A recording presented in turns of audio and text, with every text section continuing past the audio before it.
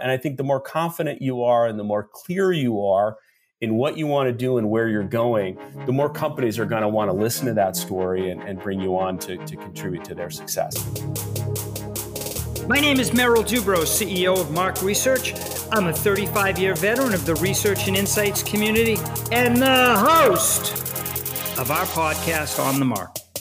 On the Mark is focusing on executives and thought leaders in the world, sharing their insights, strategies, and personal experiences.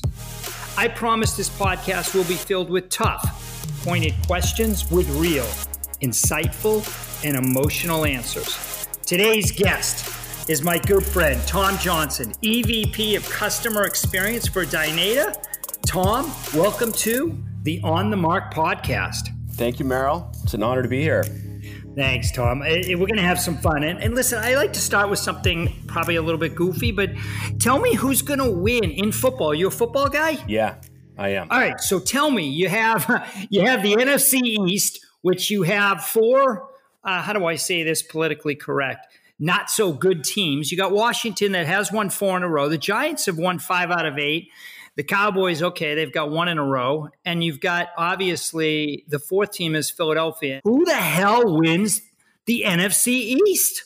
I am actually born and raised in Seattle, Washington. So I am a huge Seattle Seahawks fan. So I'm a big NFC West guy. Okay. I'm a firm believer the Seahawks are going to go to the Super Bowl and win the Super Bowl. But to answer your question, I actually believe that the New York Giants are going to pull it out and win the NFC East. So they stumbled a little bit last weekend, but I think they're going to make a comeback. And so I've given them that, but I don't think they're going to make it very far in the playoffs. So I think the Giants have a game coming up with Seattle, do they not? No, sadly, they played Seattle and beat Seattle. So that was a little bit of a disappointment. But then we played the Jets just this last week. Got it. Okay.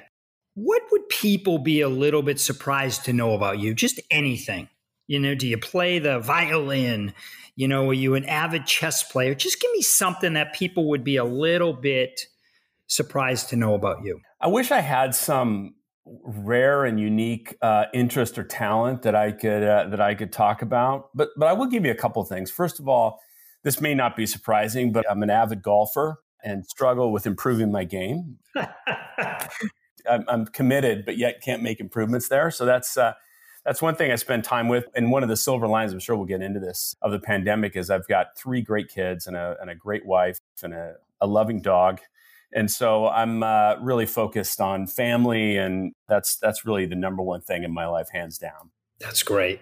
All right. So let's get into it a little bit. You know, I had the pleasure, Steve Schlesinger and I had the pleasure of having you come to the CEO Summit, something that we've done now probably, 15 or 16 years when we first started it. And you razzled and dazzled the crowd with just a lot of sales techniques. Your sales understanding is just incredible.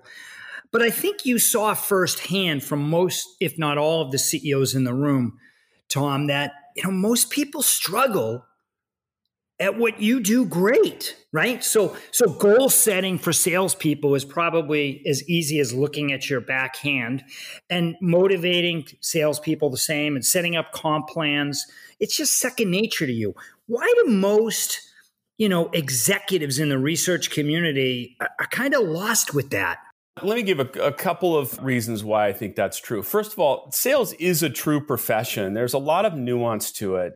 I've been doing it now for a long time. I've been in sales leadership for, over 20 years. And throughout the course of those 20 years, I've learned a lot about what kinds of comp plans motivate teams, how to best manage salespeople to ensure that you can clear the way so that they're successful in their role and feeling really good about their contributions. Knowing what kind of traits and skills make up good salespeople so we can hire the right people. Because, I've made plenty of mistakes along the way and I've learned from those mistakes.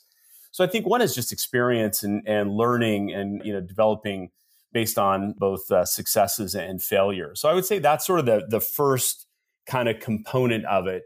The other part is that salespeople, as I think you probably know, Merrill, they're pretty savvy, especially the good ones. And they're actually very good at managing their manager. And so I think this is, back to your question, I think getting to the core of the issue is sometimes difficult with salespeople. They're good at selling what they're doing, even if it's not really, moving in the right direction. And so being able to cut through that with really clear metrics is, I think, a key element to that. So knowing how are we going to hold our salespeople accountable? What are the leading indicators, not just the lagging indicator of bookings or revenue, but what are the leading indicators? What are the things we're asking our salespeople to do every day?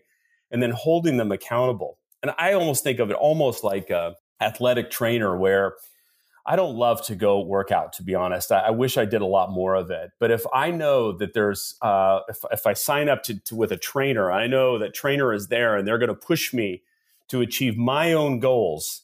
And if I say, hey, you're pushing me too hard, they say, well, listen, this is what the goal you set out to do. I'm just supporting you to get to your goal. I think that's the best way to manage salespeople, is to kind of clearly outline what are their goals, what are they trying to accomplish, what are the steps that they believe they need to take to get there, and then hold them accountable to that day in and day out. The problem with people that aren't sales leaders are that they can't spend all their time with this, so they can't manage this on a day-to-day basis. And they haven't had the experience of knowing the kind of techniques and incentive plans and that sort of thing that really motivate salespeople. And so I think that's where experience it comes into play. Wow, there's so many follow-up questions I want to ask. How do you manage your manager? That's interesting. So you're telling me somebody can manage in your enterprise can actually manage you? I find that hard to believe. Yeah. Well, I try to avoid it. It happens. It certainly happens. And it happens at different levels, within the sales organization. Most salespeople, if I start talking to them about it, they're missing their forecast for a given quarter. Most of them will say, you know what, Tom, it looks like I might slightly miss it, but I'm going to have the biggest quarter next quarter that you've ever seen. And let me tell you about why that's going to happen.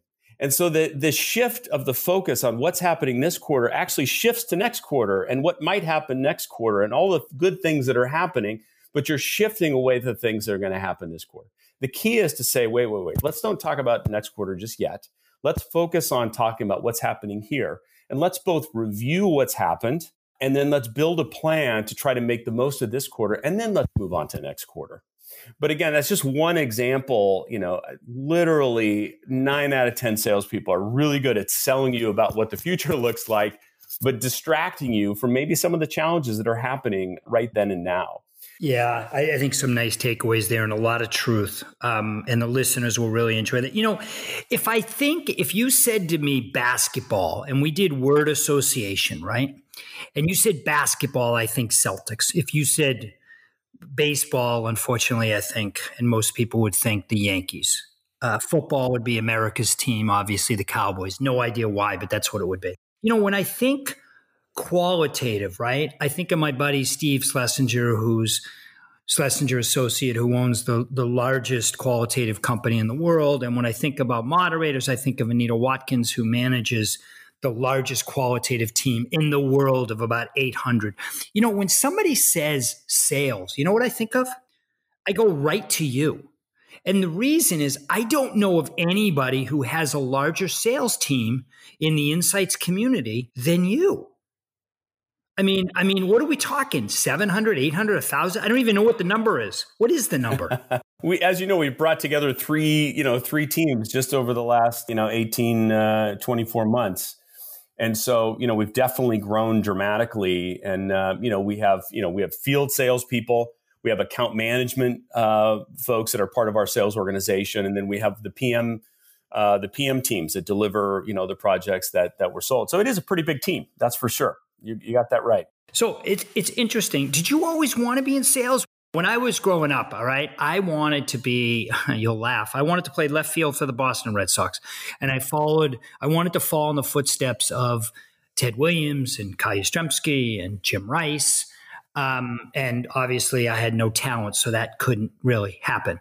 However, did you always want to be, what I would call a sales guru, a sales leader, sales management, or did you kind of just grow into that? It's a great question. The answer is no. I had no idea what I was doing. And I graduated college. I went to the University of Colorado, and I was a political science major. And so I packed up a U-Haul with a friend of mine, actually, after we graduated. And we loaded up with all our furniture. And the furniture was worth a lot less than what we paid to rent the U-Haul, I think. But anyway, we We loaded it all up and we headed from Colorado to DC. And I thought, you know what? I want to go into politics. I want to either run for office or be a lobbyist. And so I want to really experience it. And so I was there for a couple of years and I loved it. Actually, it was some of the greatest times of my life there while I lived in DC, and I worked on Capitol Hill and I did some other things. It was a really good experience. But I actually realized at the time that I didn't want to be a politician. And so I got a job with a friend of mine, basically, who was importing espresso machines. He's importing these machines. He goes, hey, you know what? I'm not going to pay you anything, but if you sell, I'll give you 10% commission. And we sold these things for like $6,000 to $10,000. I thought, okay, I can sell these things. And so he goes, there's a phone book, and just let me know how many you want me to order based on how many you sell, and let's go make it happen. That was a great experience in my life because I realized there's no safety net. You go out and you sell, you build relationships with people, you understand what they need, you ask a lot of second and third level questions, and you position your solution to meet their needs, and they'll buy it. I thought, wow, this is great. This is pretty easy. And so I had a lot of fun in that job, met people opening restaurants, went to new restaurants, and built a real kind of network of people, really enjoyed it. But I realized I didn't want to do that for the rest of my life. Then I, sort of evolved into a technology sales role, and I ultimately went to work for Gartner, which was a great sales type of organization. And it was the best training ground. I was there for 15 years. I learned so much there. Made great friends, but evolved my sales experience along the way. But I think where it all started was I like this. I like to sell. I like to connect with people. I like to understand I'm curious by nature. So I want to understand what people are trying to accomplish. With that, then I had some success. I thought, I can do this as a career. So I kind of built it up over time and realized that I was decent at this, and I could teach and coach other people to be good at it. And over the years, just took on a little bit, started with my own territory, then managed a small team, then managed a region, and just kind of grew my career over time. And I feel very fortunate about that. And I've had a lot of fun. I forgot you went to University of Colorado. And so are you telling me you saw Ralphie? You went to the games and you saw Ralphie run onto the field? Meryl, I don't tell me you were actually one of the people who held him. No, I'm not. I don't think I'm fast enough to keep up with Ralphie. Tell the listeners who Ralphie is. They have probably no idea what I'm talking about. Yeah, so Ralphie is a real live buffalo. So it's Colorado buffaloes, and Ralphie's a real live buffalo that runs around the field before a football game, right? And he gets a real head of steam going. And actually, there's been stories of like big Oklahoma linemen who kind of want to take on Ralphie, and that doesn't ever go too well. The point I wanted to make, though, is that I went to school. I'm going to show my age here, but I was there I started in 1988, and I was there 88 to 92, and they won the national championship while I was there. So Darian Hagan and Eric Bieniemy were it was great players at the time. It was just luck. They'd never been that good before, and frankly, they'd never been that good since. But we had a lot of fun over those years when they had a lot of success in the football team. All right. And I will not follow up with how crazy was the tailgating, because I'm looking forward to having your kids and your wife and your friends and family listen to this. Thank you. So let's not get into that. But you know what? There is something you said that I do want to follow up on. I have a lot of Merrillisms. And one of them is when somebody is at a company 10, 12, 14 years, their next job stint is typically less than 15 months. And it's got about an 85 to 90% success rate for lots of reasons. That didn't apply to you because you were at Gartner for, like you said, 15 years. You came to Dynata, and you've been here and had an amazing run. Got to believe that the due diligence that you took to find the Dynata opportunity, and I know back in the day it was a different company, but you get my point. But you actually overcame that, and you didn't have a short stint. I did do a lot of work trying to kind of look at a lot of opportunities when I decided I wanted to leave Gartner. What I wanted to be able to do, what I actually feel like probably best at doing, is taking the things I've learned and applying them to help a business grow. And so when I originally left Gartner to go to SSI, it was a really great opportunity. SSI at the time hadn't been doing very well. So the revenue actually was in decline. This was in late 2012. And the reality is that it was declining because they just didn't have the right focus. They didn't have all the right salespeople. They didn't have the salespeople in the right places. And they didn't just have the kind of the simple sales process in place that would help enable that business to grow. There was plenty of opportunity to grow that business, no shortage of opportunity. But it was more about just understanding, hey, look, we need to make sure that we have a much better sales go-to-market and a better talk track for clients. And along with that, then Bob Fossen, who's still with Dynata now, did a great job of building the panel asset. So we had more to sell.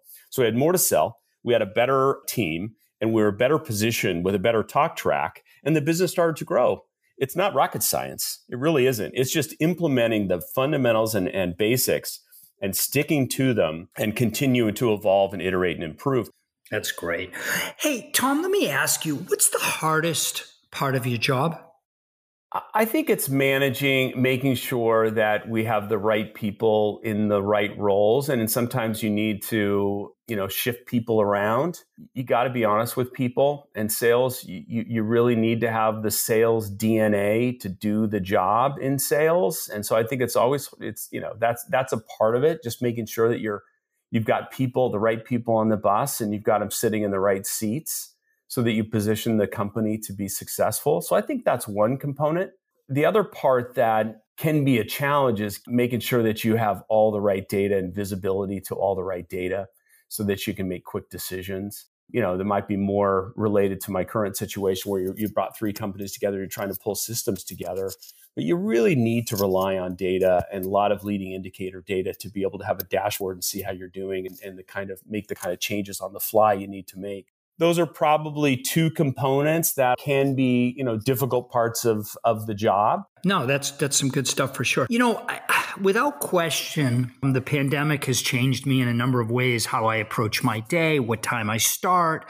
And I would suggest that I might be a little bit better of a leader. I may look at things a little bit different. Do you think you've changed your leadership style, the way that you are over the last 9 months of the pandemic? Can you believe that?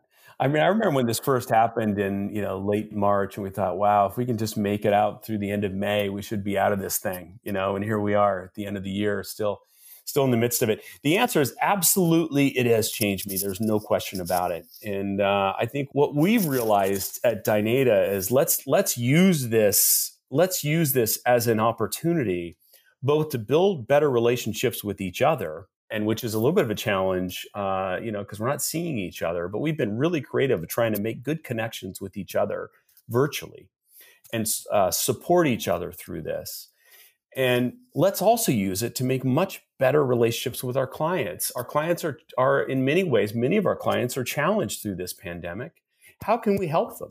What can we do to try to help them through this? And even if we need to take a step back to help them, that ultimately is going to be a win-win for both sides moving forward. And so we've sort of taken a step back and said, let's take the foot off the pedal a little bit, and let's really engage with our clients, and let's really try to understand what kind of challenges they're experiencing. And clients across the board have different challenges related to the pandemic, and this is what we've seen. How do we position our services to help them through it?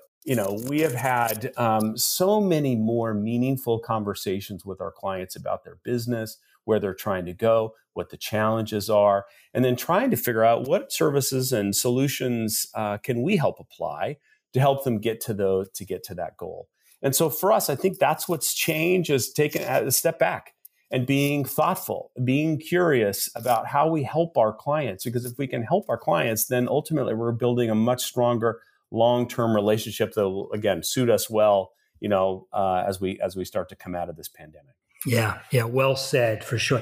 When I look at you, without question, and anybody who looks at you would say he's just the ultimate sales pro. The way he carries himself, the way he talks, the way he communicates, the way he analyzes things, the way his brain works. How do you get better? How do you sharpen that pencil? I do rely on mentors. I have a couple of mentors that I talk to on a regular basis, which I would encourage everyone to have good mentors. You always have situations that come up that you really just want to bounce it off someone you trust and will have a good response back, or at least give you some other things to think about. And so I actively pursued mentors and then work hard at keeping up those relationships over time, because I do want a place to go and to be able to talk things through. That's one area. I do a fair amount of reading, because I always pick up things in books that are extremely helpful. I reread The Trusted Advisor, which is one of my favorite books. And then another book that I highly recommend is called Fierce Conversations, which I think is one of the greatest books about how to have meaningful conversations with people. In fact, through questioning, you actually get them to tell you what you would like to tell them, right? So actually through questioning, you are leading them down a path so they have some self-realization along the way. And that's what makes a good conversation. So I think those reading books and having good mentors are the two things I've really heavily relied on in developing my own skills. And by the way, I'm also I'm a pretty open guy. I do like to sit with my team and bounce ideas off. Hey, is this a stupid idea? Let me give me some thoughts on this. So I'm pretty open. I don't have all the answers. In fact, I have very few answers. I rely on what I'm seeing that work within the team. And then it's my job then to take those and operationalize those practices. But you got to be open and have good conversations with your team and get feedback as well. Hey, you know what, Tom? I wanna end with this, which is obviously the pandemic has hurt a lot of people in this great industry that we've been involved in for many, many decades. What do you say in closing to anybody in transition who's struggling, who's, can't find a job, doesn't have their next position? First of all, I want to be as helpful as possible. So if there's any way I can help anybody, I've seen a lot of that on LinkedIn. I've seen a lot of that through, the work, Meryl, you've done through helping with the insights, the portal to help people locate and find jobs. This is a great industry of people that really care. That's what I love about it. And so, like everyone else, if there's anything I can do to help find roles, recommend that kind of thing. But the thing I would recommend people do is to take a step back and think, what do I want to do? What's an ideal job for me? What's really important in a job for me? What are the things that I really care about? What's my brand? What do I want people to think about me? And if I can, first of all, create a brand, so that's how I present myself. Here's my brand. Here's my value proposition. Here's why you want to hire me. And understand, here's where I'm going to take that story to. These are the kinds of companies and kinds of roles I really want to do moving forward, and go with confidence. I think you're going to have a lot of success. So again, you got to spend some time thinking that through. What are the qualities you have? What are the environments you want to work in? What are the kind of roles you like? And really understand that. And then take that and use mentors, and then identify companies and go after it. And I think the more confident you are and the more clear you are in what you want to do and where you're going, the more companies are going to want to listen to that story and bring you on to contribute to their success. The other thing I would say too, to all managers out there, because this is something I've learned along the way, I spent a lot of time saying, hey, Meryl, this pandemic's hard. How you doing? And they 9 times out of 10, I'm doing fine. Thanks for asking. Right? End of conversation. Now I try to say, listen, tell me a little bit about, Meryl, how you and your family are coping with this pandemic. I think we need to sort of make sure that we're getting into those conversations and we're actually not just stopping at, hey, I'm doing fine, because that's what you're going to hear, but really taking the time to understand how people are doing, because it's tough. I'm fortunate because my kids are a little older. I'm not involved in having to manage teaching them while working at home and all these things. But it's a difficult situation for folks. So whether you're out looking for another job or even struggling, trying to deal with the current environment, I think there's some techniques to make sure that we all employ every day. Well said, Tom. Tom, I can't thank you enough for your time today. Thanks again for listening. This is the On the Mark podcast. My name is Meryl Dubrow, and a lot of great comments from Tom Johnson. Thank you, everyone. Have a great day. Thanks, Meryl.